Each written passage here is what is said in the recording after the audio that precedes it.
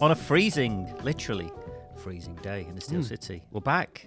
Basketball, Gavin. Basketball. Nice to see you. Is it back? In don't a know. fashion. It I has don't know. been. Not sure if it's basketball. I've been trying to watch it, but it's quite hard because half the screen's a fucking advertising logo. Yeah, don't get me going about League Pass. That's I've been having back and forth emails with Microsoft for last month about basically how they sold me a useless product. You watch a game and within like 5 minutes the commentary and the sound are out by about 2 or 3 seconds, and they're blaming Apple basically, cause, as Microsoft wants to do. So I'm not the only one who's been having those issues by the sound of it, but hey ho, first world problems and all that. It's not basketball anymore anyway. No, it's got slightly better this week. I went on a bit of a rant on the Twitter how it's just probably some of the worst basketball I can remember, like relatively, all things considered. But I don't know. Some of the games have got a little bit better. I don't know if it is or it isn't. It's become a bit meaningless. Yeah. In the fact that, like, so a lot of the issues I have with it are the fact that it's not a pure sport. Basketball doesn't exist for a sporting, sort of purely sporting reasons. If there were, you'd be looking to address like the disparity in the divisions and like the way you don't play an even amount of games, and you certainly wouldn't be rewarding failure consistently over and over again. So your fans are waving like tank placards if they've spent hours like sharpieing themselves, if you know what I mean. Like that's the antithesis of sports, if you know what I mean. Unless it's what the Eddie the Eagle Edwards like heroic failure, like that's always, but it also removes heroic failure from that, and so it's always about the entertainment.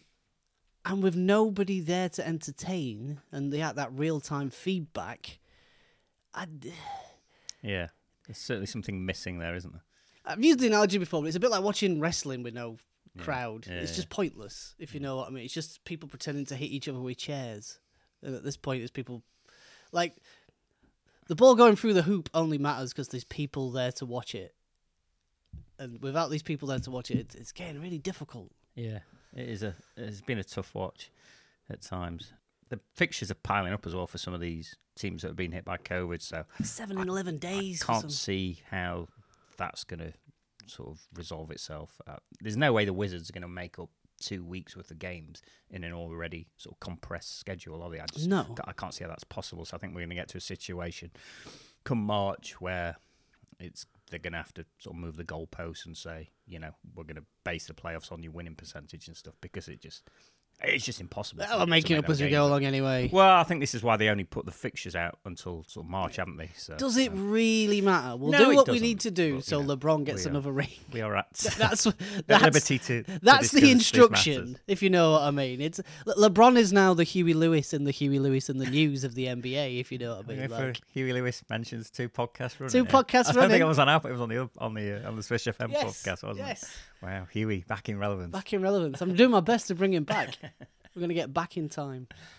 The Philly have kind of, when they've had their starting lineup all intact, when people weren't missing time, they're kind of unbeaten in the East. And when I've watched them play the likes of Boston and stuff, there doesn't seem like anyone in the East who can really guard Joel Embiid if he's really at it and healthy. No.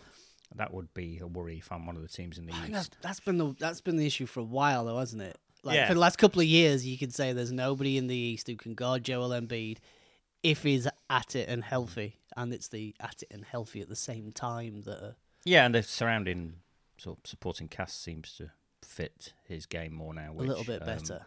Yeah, they were really good at home last year. It was on the road they really struggled, but again, I think they've only lost maybe 1 game at home. Make of that what you will, but yeah, with the likes of Toronto sort of scuffling out the gate and Miami dealing with injuries, Jimmy Butler notably, they're kind of padding away that lead there, aren't they, already? Yeah, so, yeah. It kind of looks but like... as we saw last year with Miami, like finishing where they did. No. It doesn't matter. It doesn't matter. It's seedings. I think and then this year more than any, yeah. Without a crowd, it doesn't matter, if you know what I mean. Like, it doesn't matter. Yeah, the players have made a lot of noise about not wanting to do the bubble thing again, understandably. But I don't know. I don't think they're ruling it out at this stage. Come the playoffs, because well, no, because they're paying them, so they're going to make them play basketball regardless. I guess the major news since we were last on air, the James Harden situation has resolved itself with him rocking up on the Brooklyn Nets and the ongoing soap opera, which is that franchise now. I don't really like that trade for them. I don't know how you feel about it. Does it improve them? Who? Brooklyn. I mean, offensively, they're going to be able to score against anyone, but defensively, it looks like a major step back. I don't know. Yes. Yeah, no, in terms of team balance, I mean, it helps them. Ultimately, does it help them ratchet up their prices and fill up the Barclays Centre? That's what it's that. You know what I mean? That's really. What's what I'll say. No, defensively they're a shit show, and I would be looking to leverage Kyrie Irving whilst he's seemingly at his highest point of value again for a while, if I were the Brooklyn Nets, because one ball, three greedy ball dominant players. Yeah, like I don't. You then we've got what now? You've got a player who started out his career as a shooting guard running point, essentially in James Harden, which is forcing a guy who is a point guard to play shooting guard in Kyrie Irving. I don't see how that like long term works. As you say, I'd be looking to shift Kyrie for some shooters. It looks a bit like a 2K team, doesn't it? Now, yeah. It's funny, like Brooklyn, when sort of Sean Marks came in there, and they got Kenny Atkinson, and we were all about player development and the culture, and we're going to be the Spurs of the East, and culture. That went really quickly. Oh shit! So you can pretend you've got this culture, and that, but as soon as sort of you sign someone like Kevin Durant, and he's obviously got a big, strong voice there about how he wants that team. Yes. By the looks of it, you haven't got that culture anymore. So it's all bullshit. I will say. I mean, like, are you implying that a team that is so desperate with the Basquiat stuff and are you saying they might make lots of noises about culture, but it all be fake? Yeah. I mean, that could be. Yeah. So desperate to be irrelevant. Yes, and they're so desperate to be Brooklyn that it's kind of a bit tragic. It's just I'll also say this: the bright lights are getting increasingly unkind to KD's dome. It's at the point where you either need to bick it or boozer it. One of the two, bro. One of the bick or boozer. That's your option. Yeah, he doesn't seem to care, but it's full Caruso now. It's full. It's Granville Waiters territory. Yeah, it's full Caruso. Yeah. His has really gone now, hasn't it? It's just It's a stress, isn't it? It's a stressful time. That headband on to kind of like detract from the fight. You're bald. Yeah, it's all right. You're fucking rich. It won't matter. It won't matter. I don't know. The Brooklyn thing. It's they got turned over twice in a row by the Cavs. I would say this as well. The Cavs are like secretly my favourite team now.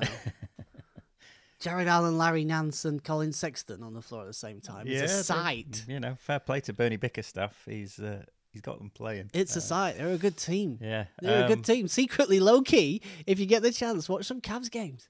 Yeah, I mean they're as it stands in the playoff mix, as are the Knickerbockers of New York. Yes, we deride Tom Thibodeau on this podcast on many occasions with good reason. But, he's in his lane. Yeah, I think some of the hype's been a bit overboard. It's the perfect. They aren't very good still. Yeah, it's the perfect New York Knicks team. It's a bunch of dudes who aren't very good, been screamed at until they all try hard to work together to be bang average. But isn't that the bare minimum you should expect from your team? Is it the fact that the Knicks have been so bad and so the players there have just not been held accountable in any way by sort of these previous regimes? I would say if there's one thing I do bang on about the league consistently rewarding failure, if there's the exception that proves the rule, it's the Knicks who consistently just fail in every single possible way over and over again. Yeah, it's been a lot of RJ Barrett and Julius Randle. It's been a lot of those two, hasn't it? Who yes. Obviously playing a lot better than they did last year. RJ Barrett looks better than Zion Williamson in terms of your reward for what you got. I always like a lefty as well. He's growing. He's getting got the NBA body, hasn't he? So he's getting better at that under the basket stuff as well. Like he's more. baby though, isn't he? You know, you can't really judge any of these players till they're like 22, 23 is when they would be coming out of college in the old days, I guess. Just trying to judge these kids at 18, 19 just seems pointless. I guess a lot of that depends on what sort of team they're on as well. Exactly, yes. So, you know, if somebody goes to the Spurs and doesn't necessarily get on well, you can be like, all right, well, maybe because the Spurs... If somebody goes to Sacramento and it doesn't work out, that's not a black mark against them, if you know what I mean. Like, there's different organisations, I guess, would give you different indicators. No. What have you made of Wiseman and the ball kid in Charlotte? Have you seen anything of them? Quite a bit of both, actually. Both look better than I forget the guy's name. Minnesota. Yeah. Woo. Yeah, that guy. That guy. Names escape me Yep, as well. names escape me. That dude. Sorry, bro. Supposed to be basketball. Sorry, bro. But yes, no, I've seen a lot of Wiseman. Yeah, I like him. He's good. I like the pick for the Warriors. I don't know if he'll be the better player out of the two over the long run. I fear he will be. I think he's so raw because he's played so little basketball. His hands seem quite small. You notice he's a bit of a two-handed dunker, which for a guy that size... I think that's quite good. I think there's lots of... I think it comes a certain point where hands like feet get a bit like Manos Piedros. Like Giannis. And you get a bit... Not so much like Giannis, because I think he's quite coordinated, but there are... Think more Hasheem Thabit, if you know what I mean. Like, you can have big hands, but that doesn't help you fucking clap them together, if you know what I mean. I think he's an outlier in the terms of, like, he knows where his hands are. Yeah. His hands move independently of each other and stuff. His jump shot looks nice as well. You know, yeah, he's a very... He moves way beyond what he should. He profiles to, yeah. It reminds me of... It's going to sound weird, but... It reminds me of how Nerlens Noel looked like he might be. Yeah. Like rangy and long, but springy at the same time. But you can see Wiseman at least trying to work out where he should be. Weirdly, it reminds me of like a young Patrick Ewing when you see those highlights of him sort of just blocking shot after shot in college and stuff when he really had that athleticism before the fucking knees went. He kind of reminds me of that as well. He just like really like... Wow, like jaw-dropping athleticism, like the way he can close out and stuff, and just his fucking length. I'd say more like Hakeem than like more graceful. But yeah, he looks more. He definitely moves more graceful. Yeah, he looks more coordinated than Pat. The Pat is the obvious one. Is DeAndre Ayton. Yeah, he's really come on as well. Yeah, he's really come on. They're really good, the Suns. Yeah, I've not watched a great deal of them. I keep meaning to. They're really good. It's a good team they've got. Yeah, I like Bridges. Both the Bridges. Bridges, the Charlotte kid, and Cameron Jackson. Yeah, second go at a lad with an afro. Yeah, your Blazers again. The injuries derailing the regular season. Yeah, you have to. That's how these things work, isn't it? You got to have a plan for. Yeah, CJ was really dealing as well, wasn't he? He was, putting the sort of 40-point games up and stuff. So that's how. I mean, hopefully he'll be back in a month or so. It's Nurkic who not really hit the ground running. Long like he's time out. A couple of months as well, least, and again. Get ready for a lot of Venice cancer. Be interesting to see if they can sort of keep their head above water in the West. You'd think so, really. Dame will just have to ramp it up a bit, and we'll have to. Any thoughts of like a high seeding gone? So it's now at bottom end, isn't it? As we said on earlier podcasts, the decision to kind of just have Anthony Simons as just your third guard seems fraught with danger. I don't know. He's maybe still not convinced. Well, this is his time, isn't it? Yeah, well, if you know what I mean. We're going to find out now, I guess. People wait for their opportunity, and this is it. Yeah. Still think JJ Barea should get a phone call from Neil O'Shea, but what do I know? I just want to see him back in the league. Maybe we could bring Gerald Green back. I don't know. I'd kill for that. Yeah, a lot of injuries, though, as we say, which is kind of a result of this. Stacking up games schedule. With travel. Woo! I read an article, Baxter Holmes guy on ESPN wrote a thing about how the sort of physios and the team physicians and doctors have got so much on their plate with the COVID thing and, having to deal with that without any help that is just the attention they should be giving to sort of player injuries and injury prevention stuff just pretty much gone out the window, and it seems to have borne out, doesn't it? It's, yeah. I mean, it's not a lot of these injuries, just obviously accidents and stuff in game, but it can't help, can it? It's, no. It seems to have seen a lot of sort of seasonal injuries. I'm a big one on one of the things in life that really fucking irritates me is the word accident. There's no such thing as an accident. An accident is just because you can't be asked to find the reason, or because we're trying to not apportion blame or take anybody responsible. Everything happens for a reason, and there's a sequence somewhere that's led to that chain. And I think a lot of the accidents we see are because players are tired more. We see a lot of people just crashing into each other. Crashing when you're driving because you're tired. We're just... I don't know. It's so desperate to keep up the pretense that this spectacle is thing. I think, to be honest, they should have really leaned into it and taken the chance to play once home and away and reduce it. And because you know what I mean, it's nothing to do with gate receipts no more. Yeah. Your TV deal's your TV deal. I guess you have to meet a certain criteria of games, but you could do that still, I'm guessing. And I think people would find that games with more meaning attract. Well, we've been banging on about this for years. This, like you said, would have been a good sort of time to sort of just reduce the number of games, and they seem to have just been so hell bent on no, we've got to get it done, we've got to crack on and stuff. That, pretending things are normal when they obviously aren't. If you know what I mean. It's like I was watching a Utah game, and there's loads of fans in the arena. It's like, hey, I don't give a fucking Utah. I imagine. I know. All these they don't believe in science. Strangely, all these right wing.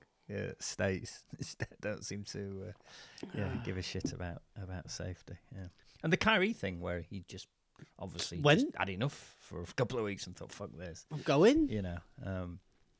Make of that what you will. I'm off. And that's what I mean. I've been looking to leverage that. There's that whatever is there in Brooklyn is not a harmonious mix, which is gonna like that shit's TikToking. If you know what I mean. The fuse is. I guess that's why they kind of maybe made the panic trade for Harden and stuff. But is it a panic trade? I think it is. I really think it is. Yeah. If you can switch out Harden, if you're Harden and Durant in this day and age, but you kind of you automatically contending for the title. Yeah, but suddenly Giannis is looking around like, oh shit. I guess so. At Chris Middleton, like, fuck. No, he's played really well. Yes, I love Chris Middleton. I remember when we went, I cheered his fucking triple double, if you know what I mean, along with everybody else, willing him to get that triple double in Philly. I forgot about that. But like, I've always liked Chris Middleton, but Chris Middleton isn't number 2. I don't know. Chris Middleton's number 3. I'm not sure. I think it's the rest of that roster. I'd be. Hey, look, he's like Draymond. If Draymond's number 3, you fucking got a shot. If Draymond's number 2, it's that sort of scenario with him, I think. See that story that the players have obviously seen the sort of value of these franchises skyrocketing and stuff, and there's kind of been noise that some players want equity in these teams rather than having a contract for extra million and stuff. So that's going to be an interesting thing to watch to see. Obviously, there's a massive conflict of interest. It'd have to be something sort of be relevant after they retire, because I just don't see how that'd work from sort of a competitive point of view. Do you know what I mean? If you're not going to go anywhere, then if you know what I mean. There's lots of legalities there, though, I imagine. If you're not going to go anywhere, I'm not really sure how it would represent particularly that much of a sport in conflict of interest. If anything, the opposite, because at least they'd want to do better. Yeah, it's just... at least they want to try a bit. It's an interesting one, though, and you can see why the likes of LeBron James and Steph Curry and these guys who have got stupid wealth would see that as being beneficial. I think it's a non-starter for players whilst they're playing. I think, that might be the It'd have sort to be of some thing kind of deferred which would be equity, do used you know what I mean? to like lure someone like Kevin Durant to Brooklyn in the first place. Yeah. It wouldn't surprise me if he was on a couple of points on that one. But whilst players are playing, I can't see how that... No. How do you in turn value that as well? Like, how does that then work out? Because it's not like there's a salary cap. So what? Are we just going to say, all right, well, actually, we're going to sign Harden and Durant to the league minimum, and they're cool with that exactly. Because we're giving them 5% of the team? Yeah. Like, there's loads of problematic issues. I think what it is it's a smokescreen, and it's... I think it's the players' we union. want more say, don't we, in how this league is run, I think. It's basically bringing up something. Yeah. It's like a straw man that they can use that they can then destroy in the next, like, CBA. Yeah. Because ultimately, the more you push, the more you press, the more these things get challenged in a court, the more these contracts can't hold up, if you know what I mean. The more, because employment law applies, supersedes things. So it's always a delicate thing, but... It's a lot of whataboutery as well, isn't it? It's like, okay, you've brought this up, we'll see. How about this then? We'll give this. Do you know what it is? It's Brexit fucking fish. Exactly. It's a non-issue that they bring up, so it's a straw man that you can then burn down symbolically and say, look, we defeated this. We've compromised by giving up this idea of thingy. In return, we want to up the salary cap, abolish the salary cap. Very true. Right, we'll have a short break and we'll be right back.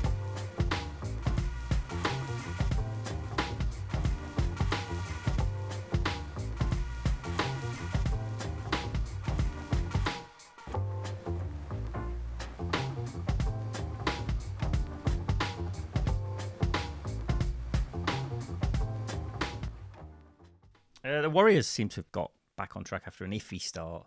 Once Draymond got back, they're not a contender by any stretch, obviously, and it's probably going to be 50-50 whether they make the playoffs. But desperately trying to reinvent themselves as the We Believe Warriors 2.0 with the uniform. Is that what we're saying?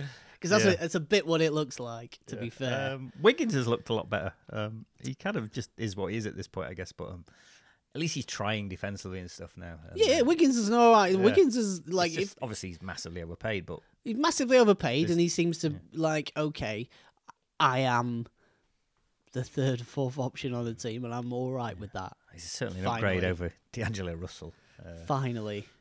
But he's freed from the shackles of expectation, which were always going to be lumped on him in Minnesota after the high pick, after the deals. There was always... I don't think he necessarily helped himself with that.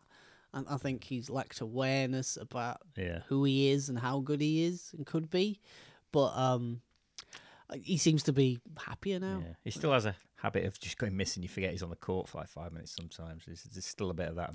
Missed a couple of free throws down a stretch in that Lakers game. He's one of those players who... I don't even notice he's on the fucking floor. And then at the end, you're like, he's got 22. Yeah, and you're like, how's he got 22? Second unit slasher. Yeah, they're playing Oubre a lot of minutes despite his sort of shooting struggle. Kelly Oubre! Hey, if I had £1 for every time, right, when Kelly Oubre does eventually make a three, and the commentators then go, if he could just start making this three, I was like... What was it? I was saying to somebody, I think it was literally to my girlfriend, that like he's got more chance of growing 3 inches at this stage in his career than he does of consistently knocking threes down. It's the contested ones that I end up shouting at the telly. Like, just drive to the basket. Just but they need to see what they've got in him. He's a free agent at the end of the year. You might as well just play him as many minutes as you can and just realise if he's going to be part of this sort of group going forward. But it's stuff like him, and it's just. The Klay Thompson thing is such a blow. Like Steve Kerr, I was watching The Last Dance again over the last few weeks. Steve Kerr said on there, it's like when you're a really good team, and you have been a really good team, one loss of a major player, it feels like you've lost 5 players. Do you know what I mean? It has such a dramatic effect on sort of the spacing and sort of what you can do on both ends and stuff, especially with a two-way player like sort of Thompson and stuff. So, they're never really going to recover from that this year, which... Yeah, no, there are certain players fit into systems, except for scenarios when you get a certain caliber of player where your system then morphs around the player you've got, and if you then lose one of those pieces, you're then stuck with a system built to Klay Thompson's no-bounds sniper game, which suddenly you've got to try and slot Oubre into, which is not his game. Yeah. Well, before, Steph would attract double teams. Now he's attracting triple teams because they're not going to worry about Klay. Kick it out, go on. I want you to. Yeah, so it's it can't be underestimated what a fucking loss that was. The Red Hot Utah Jazz beat the Warriors last night. Red Hot Utah Jazz, yes. They're fucking cooking, aren't they? They are. Mike Conley's looking like Mike Connolly of 7 years ago. He really is. Yeah. He's looking like Mike Connolly. Yeah, he's looking like that borderline all-star he was for years in Memphis, and they've got a lot of shooting, and they're fucking launching threes at like a Houston a few years ago level. They're fucking raining and hitting them though, consistently. They've got that inside-out game, obviously with Gobert and Faves and stuff. So this is like the end of that project. This is like the end of sort of the Quinn Snyder cycle with this team, this thing. You can't plug any more bits in. It really is. They're not missing any more pieces. Like, this is it for that. So in the same way that, that Houston one reached the peak of what it could do. Yeah, I wouldn't fancy seeing them in the playoffs. They look really good if they can stay clear of injury, and just got a lot more offensively, less predictable than they used to be. With Bogdanovic, obviously, didn't have in the playoffs last year and stuff, and Mitchell's just got that, like we said, like he's got that Dame Lillard kind of mentality now, where it's just like, I want this. Did you see Shaquille O'Neal trying to fucking clown him? Fucking son. That was hilarious. Shut up. They all hate him, don't they? All the fucking young players. Him and Barkley, they just look at him like, what the fuck are you talking about? Oh, man, it's impossible to look at a 7'3", 20 stone bloke and who mumbles. But also be like, hey, if you were fucking 6'8", exactly. If you were 6'8", bro, fuck it. If you were 6'10", your game wouldn't have translated to, if you know what I mean. His game was built on literally physical mass bullying people out of the way. It's not. He's such an insecure bloke. It's really odd. It's just some of the stuff he comes out with. I don't know. It's becoming borderline unwatchable. Him and Barkley on that. No. If you want unwatchable, my idea of hell is watching meaningless basketball with fucking Kaiser Permanente covering half the screen in an empty fucking void, listening to Chris Webber commentate over the top of it. I've literally had like. I've considered my mental health watching that basketball, and that's not a joke. Like, I'm like, what am I doing this for? I fucking hate this man. He's actually getting worse. It's unbelievable how he can keep getting worse. But this is a man who refuses to even admit, I tried to call a timeout. We didn't have, and that's my bad. And I should have said this fucking 20 odd years ago. Fuck it. Sorry. Yeah. Not heard from Hubie since Christmas Day. I think. I don't know if we'll see him again. Hubie's on a fucking ventilator. Just precautionary. Hopefully not. Just precautionary. If you're listening, Hubie. Hey, Larry King went, and let's just say Hubie was looking a bit Larry King-ish. He's up there in years, Yeah, the coverage has not been great by any stretch. It's been awful sometimes. Yeah, it's been awful. It's been awful. It's been the only thing that's been good has been some of the uniform choices. Oh, I was going to say, except terrible. That one is fucking disgusting. Why get away from those really nice just jump ones, the shark. Yeah. Oh, people like the pink and the blue, so what we'll do is we'll half this. Beachwear. It's just fucking beachwear. How does that work, though? I don't know. How does that half your team are blue and half the team are pink? When you look up to pass... Yeah, there's 3 coloured jerseys on the floor. If you're facing the other way, how do you fucking know who you're passing to? Somebody at Nike just needs to rein it in a bit. It's horrible. It's horrible. Yeah, there's not been some great ones by any stretch. Horrible. I really like the Suns Valley one. Yeah, I'm not so keen. I like that one. I don't know. It looks like somebody's won a competition to design a kit for the team or something. I don't know. Hey, loads of them look like that anyway. Well, loads of them look like that anyway. So, but that looks. I like that one. I like the colorways. It's nice. It's subtle. It just gets away. The Suns have been. I don't know. I think people over fondly remember the purple, all purple, orange Barkley era Suns. I like the one before that. With Phoenix. Yeah. Nice. I think people. Yeah, I think they were bound by some terrible uniforms for a long time. The Suns, so it's nice to see them. But that Miami one is just appalling. Yeah, it's not good. I've watched quite a bit of the Pacers. They're starting 5, obviously, and they lost. His name's escaped me. T.J. Warren. T.J. Warren, obviously they lost, which not ideal, but they keep on keeping on. Sabonis has looked great. They've obviously got Caris LeVert, but he's got this kidney issue, is it now? Which I don't know. I'd have been looking to void the trade. I don't know about that. Yeah. I don't know. I mean, sent me a duff. Oladipo is probably leaving anyway, so not a great loss. And I think getting one less guy who needs the ball off that team's not the end of the world. They'd look a bit thin in the front court, but Jeremy Lamb's back now as well after like a year out. So I quite enjoy watching them. They play really hard. And, I respect the Pacers because they just don't want to be shit. No. They like actually think it's a sport. If you know what I mean, they actually think it's a sport, and that's what they're trying to do. Coming back to this thing we said about culture and stuff. And they've got an identity as a team. You know, they're gonna bring guys in who they know are sort of hardworking pros who aren't going to give them shit. You know, your Malcolm Brogdons and high character guys and stuff, and they know what they are as a team. And I just love watching Sabonis. He's like a they're throwback not interested player. in playing the Oh, we'll tank. Yeah. We'll tank for picks because that'll work. Because those guys don't stay in Indiana anyway. So we've got to do it differently. I respect that. About them. No, I've enjoyed the Pacers. I mean, like the Hawks. Yeah, I can't. I'm not. I like the reds and yellow. It's black. It's the bright. the yeah. uniform. Oh, I don't mind the uniforms. Yeah. So it makes like a good spectacle to look at because at least it's. I'm not a massive Trae Young fan. I'm not a massive Trae Young fan at all. In fact, I would say I'm not a Trae Young fan. Not even a small Trae Young fan. No, not a minute Trae Young fan. I'm not where at that all. takes you. I don't see his but I like John Collins. I like Cam Reddish. Yeah, I struggle to watch Lonzo. Yeah, it's like you say. There's the usual contenders. The Clippers are kind of winning games, but I can't watch the Clippers. Yeah. Who can we cross off at this stage? I think we can safely say Detroit aren't making the playoffs, can't we? Yes, happening. we can say I don't even know what they've got now. I think we can pretty safely cross the Wizards off as well, and I would imagine if they got half a brain, they'll be looking at Bradley Beal trades sometime soon. Yeah, that certainly would be. In the West, Minnesota, as we predicted, it's a shit show.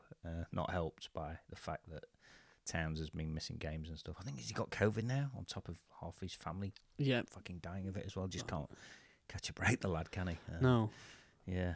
Just wondered long term if a change of scenery is going to be on the cards for him, just to, I don't know. Some warmer climes. Yeah. You know what I mean? I've had enough misery here. Get asked to Orlando or something, bro. Yeah, just like, give us a lad a break. Yeah. It just seems that's not going to end. Seems like an exceptionally nice dude as Exactly, yeah. Absolute gentleman. By the I saw him on a thing talking about video games he loved playing with his mum. Yeah. You can't even begin to fucking process what poor lad's been through, can you? So I think we can pretty safely cross them off. That's what I mean. It just makes it all seem even less. Yeah. It'd be interesting to see how far Oklahoma go with the sort of tanking thing. I think we can cross the Pelicans off. Do you think so? I think they're dog shit. I think Zion Williams is I don't know, the next Robert Traylor or something. Like, he's a center. If you watch them, if you've tried watching them, basically, Brandon Ingram is too good, and he's fucking it all up. I don't know why JJ Redick's still on that team either. I know he's got a history with Stan Van and stuff, but it just seems like maybe he likes jambalaya or something. I don't know. Old jazz. I don't know what it is. I don't. But yeah, it's Brandon Ingram is much better than Run Things for him, and Zion Williams. I'm loving the things. Williamson, yes. Sorry, shit. It always gets me. That. But I see loads of things saying, "Oh, when will he make his superstar leap?" And you're looking at it and you're like, I don't know where you think there's gonna be a superstar leap here. He looks like a college player playing in the NBA. Do you know the style of basketball he plays? Yeah. Whereas I'm more physically gifted than you, so I'm just going to use that to my advantage. And it doesn't look like it's going to translate to sort of long-term success. I don't Fucking know. Blake Griffin. We've just watched what happens to these dudes, if you know what I mean. It's just what he looks like. Yeah. He's just wandering around on the perimeter half the time. Yeah, there's certainly a lot more hype than actual substance. He can't jump like he did either as well. That's already starting to... that explosive physicality. Yeah. It's going to be ground-bound soon. Yeah. It's going to be ground-bound soon. I fear that. Larry Johnson, but, quicker. Quicker. I mean, Larry was he wasn't that... He was big, but he wasn't that big, was he? He was a bit more sort of athletically sort of chiseled. He's a fucking big youth. Yes. Yes. I've never seen anyone that big. Yes. It looks like mass. Yeah. He's just... Yeah. Mass. Like a heavyweight. Yeah, anything else? I see Marcus Smart still flopping a lot. Half of course. That's what he does, isn't it? Yeah. Marcus Smart. He had one against the Sixers in that. You see it. Embiid sort of swung his elbow, didn't touch him, or fucking went down like a sack of spuds. That's part of his thing. On the floor. Like under your skin, innit? That's like. But no, you're just making yourself like a tit. Irritanty. I don't know. I love his game, but just stop it. Yeah. It's Vlade Divac level. But also, I think you do have to. I think it goes back to the Shaq thing, and I think sometimes you do have to flop to get the refs to keep the refs honest, because otherwise, big dudes can just throw bows and shove people out of the way, and there's a load of non-calls in the league these days that but is a bit like, oh, come on. Are we going to open the gates to the Clarence Weatherspoon Hall of Fame? Yes, It's been a while. It I has. think Uncle Cliffy, wasn't it? It was, yeah. So, we'll be back with another Blazer, former Blazer. Not died this time though, thankfully. Not yet, unless he's passed away peacefully in the night.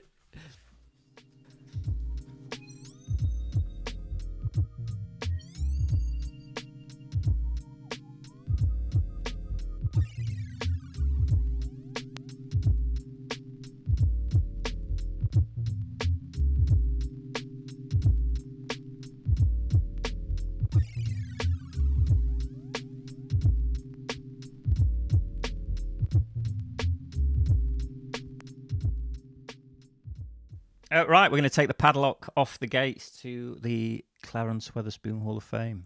It's been a minute.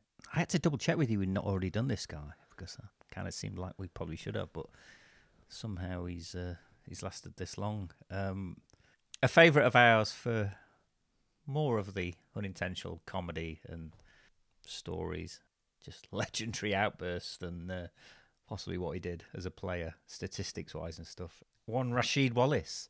Once of the Blazers, champion with the Pistons. So most for about 50% of the franchises. Yeah. In the Hawks' case, wasn't it one game? One game, yeah. We'll come on to his one game. His one game with the Hawks. Talks fondly of that though. Which is it's a good team.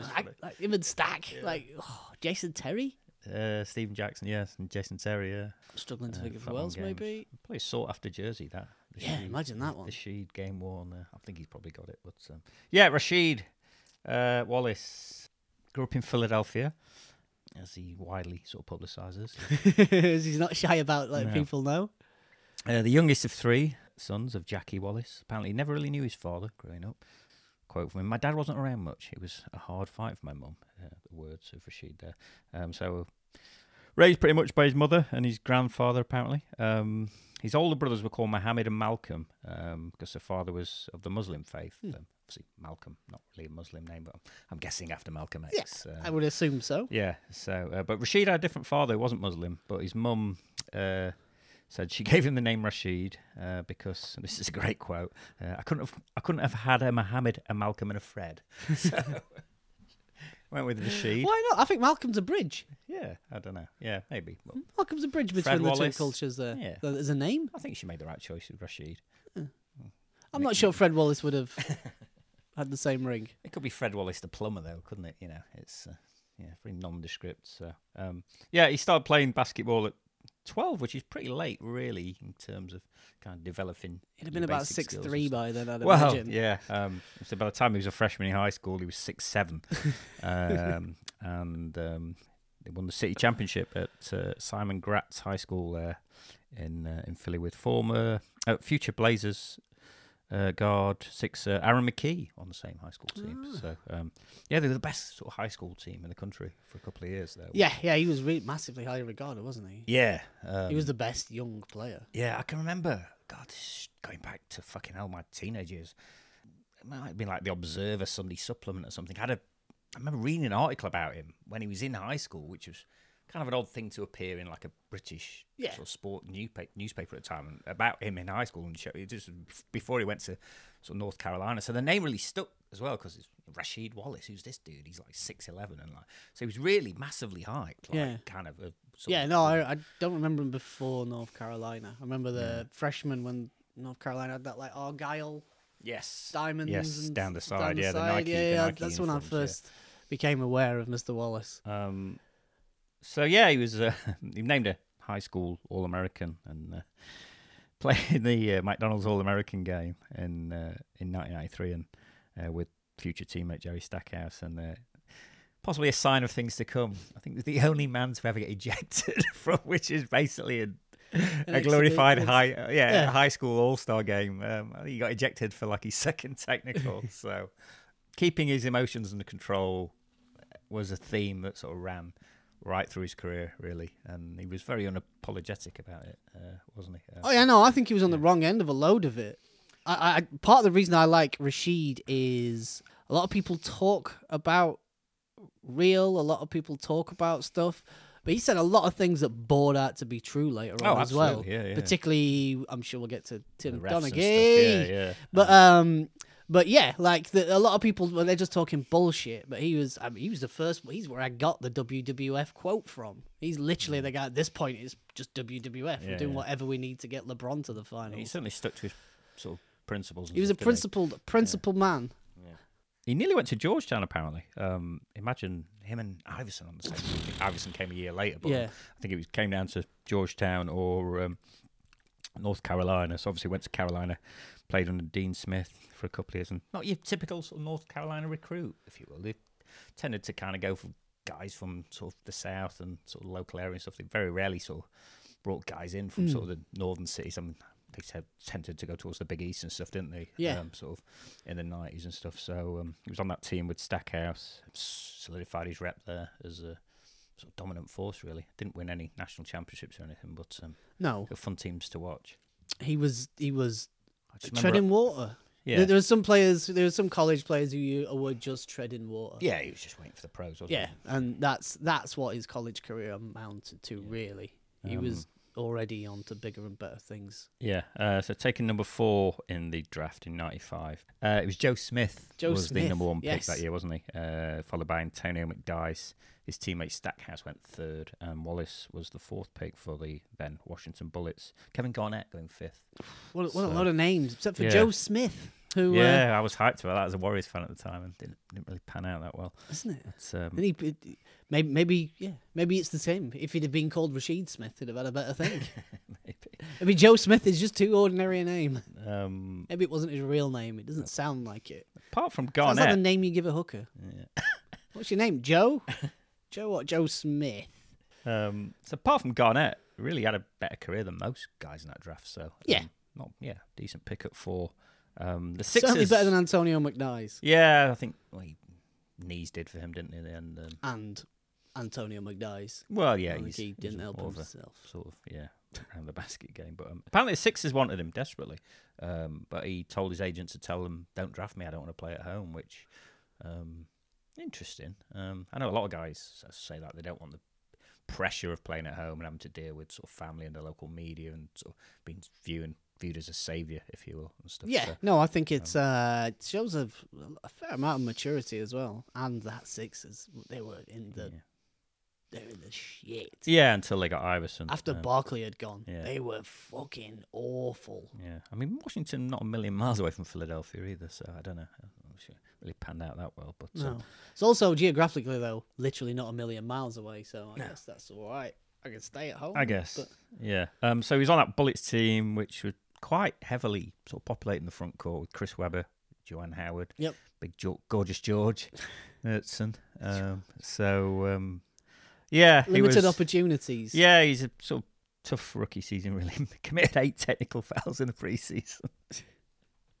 And then another 22 in his rookie season. Sort of broke his thumb, missed the last 15 games of the season, but made the all-rookie second team, but had a lot of sort of trouble with assistant coaches and the referees and stuff, and again just couldn't get out of his own way when it came to sort of voicing his displeasure of things, which would sort of be an issue all throughout his career. Do you want to, in their own words here? Go on then. Quote, "Some guys are cool, calm and collected. Other guys are full of rage. It's just competitiveness, and I'm a competitive person." So that's what he had to say about that. So no one really doubted his passion for the game, did they? No one really doubted his passion for the game, but I would say that's a naive young man talking. Yeah, naive young man talking. It's unfair of somebody to expect other people to deal with the consequences of you being unable to keep a lid on your emotions. I think the NBA had an idea of how they wanted their players to act and sort of be role models and stuff, and he just never sort of was going to be sort of put into that sort of box. He railed against that. Yeah.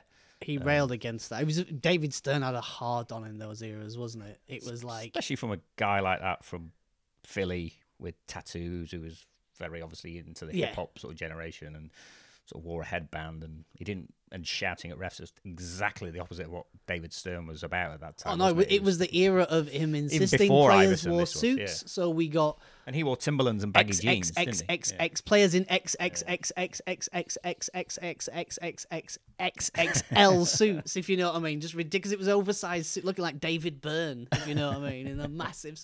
Imagine being some of their tailors charging by the foot in the mid '90s. Someone did well. Woof. Yeah. So yeah, he got traded to the Blazers for Rod Strickland, where he really kind of made his name. Yes. Got ejected from their first Summer League game as well. In his first game, for which just it's almost laughable. At this start as you mean to go on. Yeah, for two technicals. So kind of started out as a sixth man on that team, but they were loaded. Those Blazers teams, you know, but sadly loaded with. I don't know, guys with character flaws, if you will, but, you know, J.R. Ryder, Bonzi Wells, there was the reason they got sort of rebranded as, and later Zebo, there was so many players came in and out while Young sort of Zebo, he was kind of the constant for a while there, but they didn't get the nickname the Jailblazers for nothing really. Yeah, there was a lot of weed smoked on that team, which strangely some of the Blazers fans had a problem with, but they never really seemed to have a problem with Bill Walton, who... Yeah, also, I think also a big weed smoker, but I think Portland now is all like, ooh, it's the left liberal city of riots, but I think in those days it was I don't know, a bastion of what they like to call traditional values or whatever bullshit like that is. I'd say a lot of the press coverage those guys received was unfair, and it must be hard playing for a team in a city where it feels like 75% of the city is trying to trip you up anyway. Yeah. And that's... I think he's alluded to that in Yeah. kind of some of his comments sort of in his early career there. But I think he embraced the community bad time. He was sort of leaving there and stuff. And I think Blazers, you know, the city does remember him fondly to an extent. He just couldn't really get him over the hump. Well, I think they didn't realise what they had, and they were too busy investing in an over-the-hill Scottie Pippen and stuff like that. Yeah, it's like bringing Rod Strickland back for a second time and stuff. And like they just didn't realise what they had. No. But yeah, I mean, talent-wise, he could pretty much do it all. 6'11" guy who, apparently he was a track athlete in sort of high school as well, and he did move pretty well in his early years before he kind of became more ground-bound. He could really run the floor, couldn't he? I mean, he was never above the rim leaper by any stretch, but he could play inside, he could play outside, he could handle a ball. He'd be a really good player nowadays. Like he was I think another one of the great sort of tragedies about Rasheed Wallace is the technicals and all the other stuff sort of overshadows. Like, he was an incredible player down low. Yeah. He was one of the last great like down low technicians, if you know what I mean. And a lot of that is lost in the sound bites and stuff like that. But I also think, I can't remember where I read it a long time ago, like some of these coaches saying that like he's an incredibly smart basketball brain who would be an amazing coach.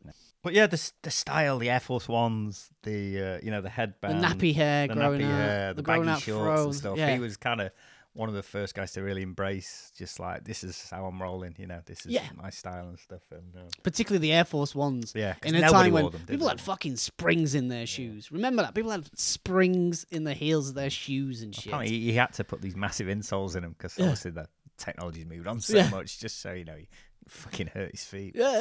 But yeah, rock them till the end, really, pretty much. I think they have to do that loads anyway. Yeah. I'm sure I was listening to a Freakonomics about shoes and feet, and there was a guy who is one of the foremost like foot surgeons, and he was saying, I have one of my biggest clients who literally is a very famous NBA player who has his own shoes. Yeah. And I can't say who he is, obviously, but when he gets his shoes, he brings them to me, and we have to rip the inside out and like build it for his feet, because this is not built for that. Well, you can't be doing top level sports in a pair of top level sports shoes. That's not what they're built for. I'd imagine Kevin Durant's like that, because his feet must be fucking really weird, long and skinny. Yeah. I believe he's got metatarsals that are like fucking my femurs. Yeah. So I mean, the Blazers had a lot of success, but they just could never quite get over the hump. I mean, if you look at his statistics and stuff, he's not, your 20-10 guy, but there was so many mouths to feed, wasn't there, on those Blazers teams? But he never really seemed to have a problem with that. By all accounts, all the teammates loved him and stuff. Yeah. That's what I mean. He was all about team. He wasn't about individual sort of statistics and stuff. And just a normal, regular bloke off the court, by all accounts. He was just like super chilled, and he wasn't about the sort of hanging around with fucking celebrities and stuff like he looks like the sort of teammate who, you know what I mean, a lot of his outbursts were on behalf of the team, not necessarily just Rasheed, if you know what I mean. That's why teammates love, somebody's got to say this shit, but not everybody's capable of saying it aloud. But yeah, I mean, it's tough to win games if, your best players sat in the locker room, though, isn't it? And it kind of did come back to bite him on the arse on a lot of occasions, Oh well, I mean, the most notable one is the Lakers. The Lakers. You can just look at the fourth quarter sort of collapse. Yeah. Well, it's not. Is it? There's also there's some suspicious. There's a load of suspicious calls in there. There's a load of, and if you look at like the free throws taken, like the fucking Lakers took. He got suspended by the NBA for 7 games, didn't he, for confronting Tim Donaghy? Yes. Sort of loading dock and, Yep.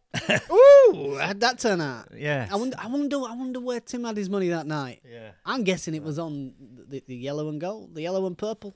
Yeah. Quote here from a Slam article from 2001, the Lang Whitaker interview. Question: Who is Rasheed Wallace? I'm just an everyday person like yourself. I go to the supermarket. I make sure the kids are at school. I make the breakfast, this and that. I'm just a regular dad. On the court, I just try to go out there and play, be a monster, be a beast, be a goon, and that's me. So, fair enough.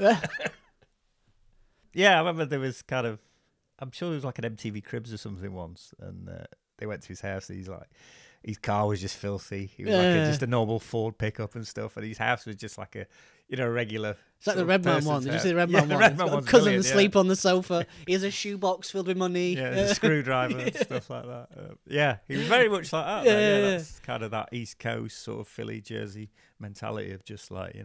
I also think, like he said with those words, he was very aware of the role he played in the entertainment. To go back absolutely. to the thing, he was that beloved heel. Yeah, if you know what I mean, the Undertaker. Well, like the wrestling belts when the Pistons won, and the hype in the crowd before the games, the dancing, just absolutely, legendary stuff. He knew what he understood, knew. And he got the spectacle side of it as well, and the theatre of it, and that's what he did. Villains, you can't be a villain and not get all those T's. No. We mentioned obviously the trade.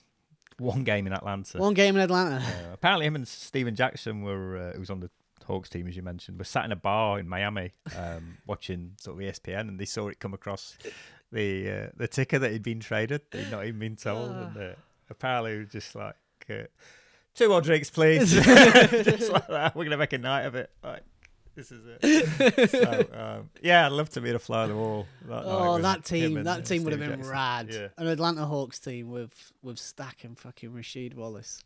So obviously onto the Pistons, where Larry Brown came in, eventually replacing Rick Carlisle, and a North Carolina guy, obviously. So Rasheed obviously felt at home with him and stuff, because there seems to be quite a bond with those guys. There's stuff about the way they play, the values. Culture, if you will. Yeah. So Chauncey Billups, Ben Wallace, obviously, but he really made the difference on that team, and they were a good team for a long time. Obviously, won the title, destroyed the Lakers, them. Absolutely. I remember him destroying Medvedenko, Game 4 of that. Just absolutely, just put him in the fucking torture chamber down low and stuff, and so got his chip, which can't take that away from him. And I think they were. They were a very defensive team, weren't they? They were a very defensive team, and they built themselves in that image. But until Rasheed was there, that the dog were barking, but it didn't have any bite. Yeah, they were kind of like that Sixers team. Iverson was Larry Brown coach. Where they're very sort of workmanlike and stuff. Hard-nosed workmanlike, but until Rasheed, it was all bark and no bite. And that was the difference, if you know what I mean. That was the difference. Because people forget, like, Big Ben Wallace wasn't very big. If you know what I mean. That he was undersized, wasn't he? Yeah, he was very undersized. And had very limited offensive game as well, which she could just do a lot more, couldn't he? He could facilitate, and obviously, And players like Rip Hamilton and stuff just weren't that same forceful personality. No. And I think he came to really define that team. Yeah, obviously, sort of onto the Celtics after that, and you could see this the kind of athleticism, if there was any left. So the waistband had got a bit wider. Yeah, conditioning maybe not the best, and sort of decided he was going to reinvent his game to chuck some threes a bit more. Yeah, maybe too many threes possibly at that point, but and then came out of retirement for that one last run. Run with the Knicks. That crazy Knicks team with a right bunch of characters on. Yes. Jason Kidd and who else was on that team? Jason Kidd, Melo, Tyson Chandler. Yeah, there was a lot of dudes. It was the post-Melo trade Steve team, wasn't it? So it was and, just like whatever they could sling together.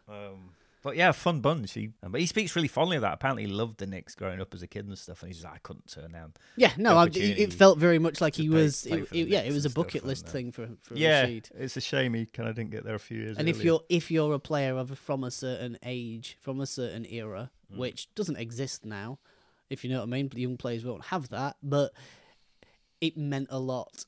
I'd imagine to see a Knicks with Wallace on the back. If you know what I mean, would be like, that's mine. And he seems like he's a genuine sports fan as well. You can tell, can't you? You know, he's into his football and his hockey and baseball. You know, he's just a genuine. Which I think a lot of it is awareness about how the NBA actually is structured and works comes from. Yeah, so a full-time All-Star. So deservedly if you look at the numbers as well, you know, that was a kind of good recognition of actually how much he did for teams and stuff, because he wasn't a D'Angelo Russell situation where his numbers just like, oh right, we'll put him in the All-Star team because he's averaging 23 or whatever. So I think he seemed like the sort who knew exactly what. It seems like his detractors weren't on the playing side of the game, whether you're on his team or not. It was the press, it was David Stern's fucking retarded rule. Rule by diktat era. Well, yeah, I mean, David Stern has an idea of how he wants his players to talk to the media and stuff, and then Rasheed Wallace is, you know, sat there just saying, both teams play hard, my man. Rasheed, do you think it was a good game? Do you think both teams played hard? Both teams play hard. Both teams play hard. Both teams play hard. God bless and good night. That's not what the NBA wants. I think that's why I loved him so much. He was kind of like, I'm not going to be this dude you want me to be just to go along with this charade of, you know, what your image of the NBA should be and stuff. And whatever you're trying to sell. Yeah, and I really respected that. And it's just, it's NBA folklore, isn't it, this stuff? And the ball don't lie stuff as well. Yeah. You know, it's become part of like parlance and sports talk and stuff. Sports now, not even basketball. Yeah, like crosses sport. Tony Romo used it when somebody missed a field goal in the NFL the other week. Like he didn't think it was a penalty or whatever. And okay, it shouldn't have been a penalty. Yeah. So he's like, that's crept into popular culture and stuff, which is it's quite unique. That's what I mean. He is an icon. In and as much basketball has culture, Rasheed Wallace is a cultural icon. For that reason. I mean, didn't he once get... Who's the whack man? Whack, you're out. Ron Garretson. Teed him up for looking at him. It was Ron Garretson, yeah. Teed him up for looking at him. In the Lakers game. Yeah, teed him up for looking at him. Steve Smith's chasing him, he's saying, get away from me, Steve. Get away from me, Steve. I warned him once. He's looking at me in a threatening manner. And I thought the dude was going to start crying. Yeah, it's just like, wow, yeah. Brilliant. Holy Absolutely fuck. Fucking hilarious. Holy fuck. Yeah. I think he teed him up just before that because he was sat on the baseline just grinning at him. Yeah, and it's just like, yeah, a lot of that stuff just, it's brilliant. He refused to tweak his sort of attitude just to suit their sort of perception of, you know. It reminds me of be another Tim Duncan, if you will, you know. It reminds me of my favourite photo is our favourite photo of all time is of a bloke called August Lustmeiser, I think he was. Luftmeiser, I think. And he was a German guy who had a Jewish wife, and Hitler came to visit the factory he worked at, and you can see the picture, and there's literally this fervent crowd of, in the shot there's, 500 people, and they're all giving it the right arm Sieg Heil. And if you look suddenly in the middle of it, sticking out, right there, is this guy with his fucking arms folded and this big fuck you grin on his face. You'll have to send me this. And that's who Rasheed Wallace was, if you know what I mean. That fuck you. And that's what I always loved about him. No. Yeah. Frustrating to watch at times because you just rein it in a little bit, you might. Because you couldn't watch him. Because you were watching him walk off. Yeah. But, yeah, a beloved sort of figure. And, yeah, seems like a decent sort. And yeah, now, as we said, now coaching high school kids in North Carolina, I believe. I hope it leads to something bigger, because he's the sort of... Yeah. I don't know. He represents the kind of... like a transition from basketball that was to what basketball that is, which I think we might miss, particularly as... an unselfish team-first guy who didn't demand the ball all the time because he realised it was a team game and he realised that's how they were going to have success. And Yeah. I mean, and no disrespect, obviously, based on this thing, but I worry that a lot of the only ex-players that get opportunities look a lot like Steve Kerr and Steve Nash. Yeah. And that isn't necessarily what I loved about basketball, or what I would, if you know what I mean, that, you'd want a gatekeeper of the culture. But Sheed, welcome to the Clarence Hall of Fame. Pop yourself down there. Yes. With the other Blazers and stuff. And we'll be opening the gates again. Put on a headband and some Air Force Put on Ones. your headband and your Air Force Ones. And we salute you, sir. Glorified air. Glorified, rarefied air. Yeah. Yes. Yeah, I think that pretty much does it for today. Yeah. We'll see how this pandemic sort of affects the league in coming weeks. I think it's going to get worse before it gets any better, sadly. We're just kicking a can down the street with the issues on congestion and pile up. Yeah, I think we could be seeing some maybe changes in the format come March, and possibly a reduction in games. I hope so. I can't see how it can carry on like this. No, you can't. Yeah, it seems silly. You can't. We'll end up with another fucking bubble type playing tournament where there's like 4 or 5 teams that were like, fuck you. And you know what? They'll be like, oh, it's all right, because it doesn't even matter if we lose or win, because of the odds on the lottery now change, haven't they? Yeah. Gavin, thanks for your time, That's as all always. And like, subscribe, rate, follow us in all the usual places. Email the show. Email if there's any players you think are deserving of a spot in the Clarence Hall of Fame. I think we've got a few names to work through still. Yeah, we've still got plenty. Yeah. The gift that keeps giving. NBA football. Until next time, peace out. Goodbye.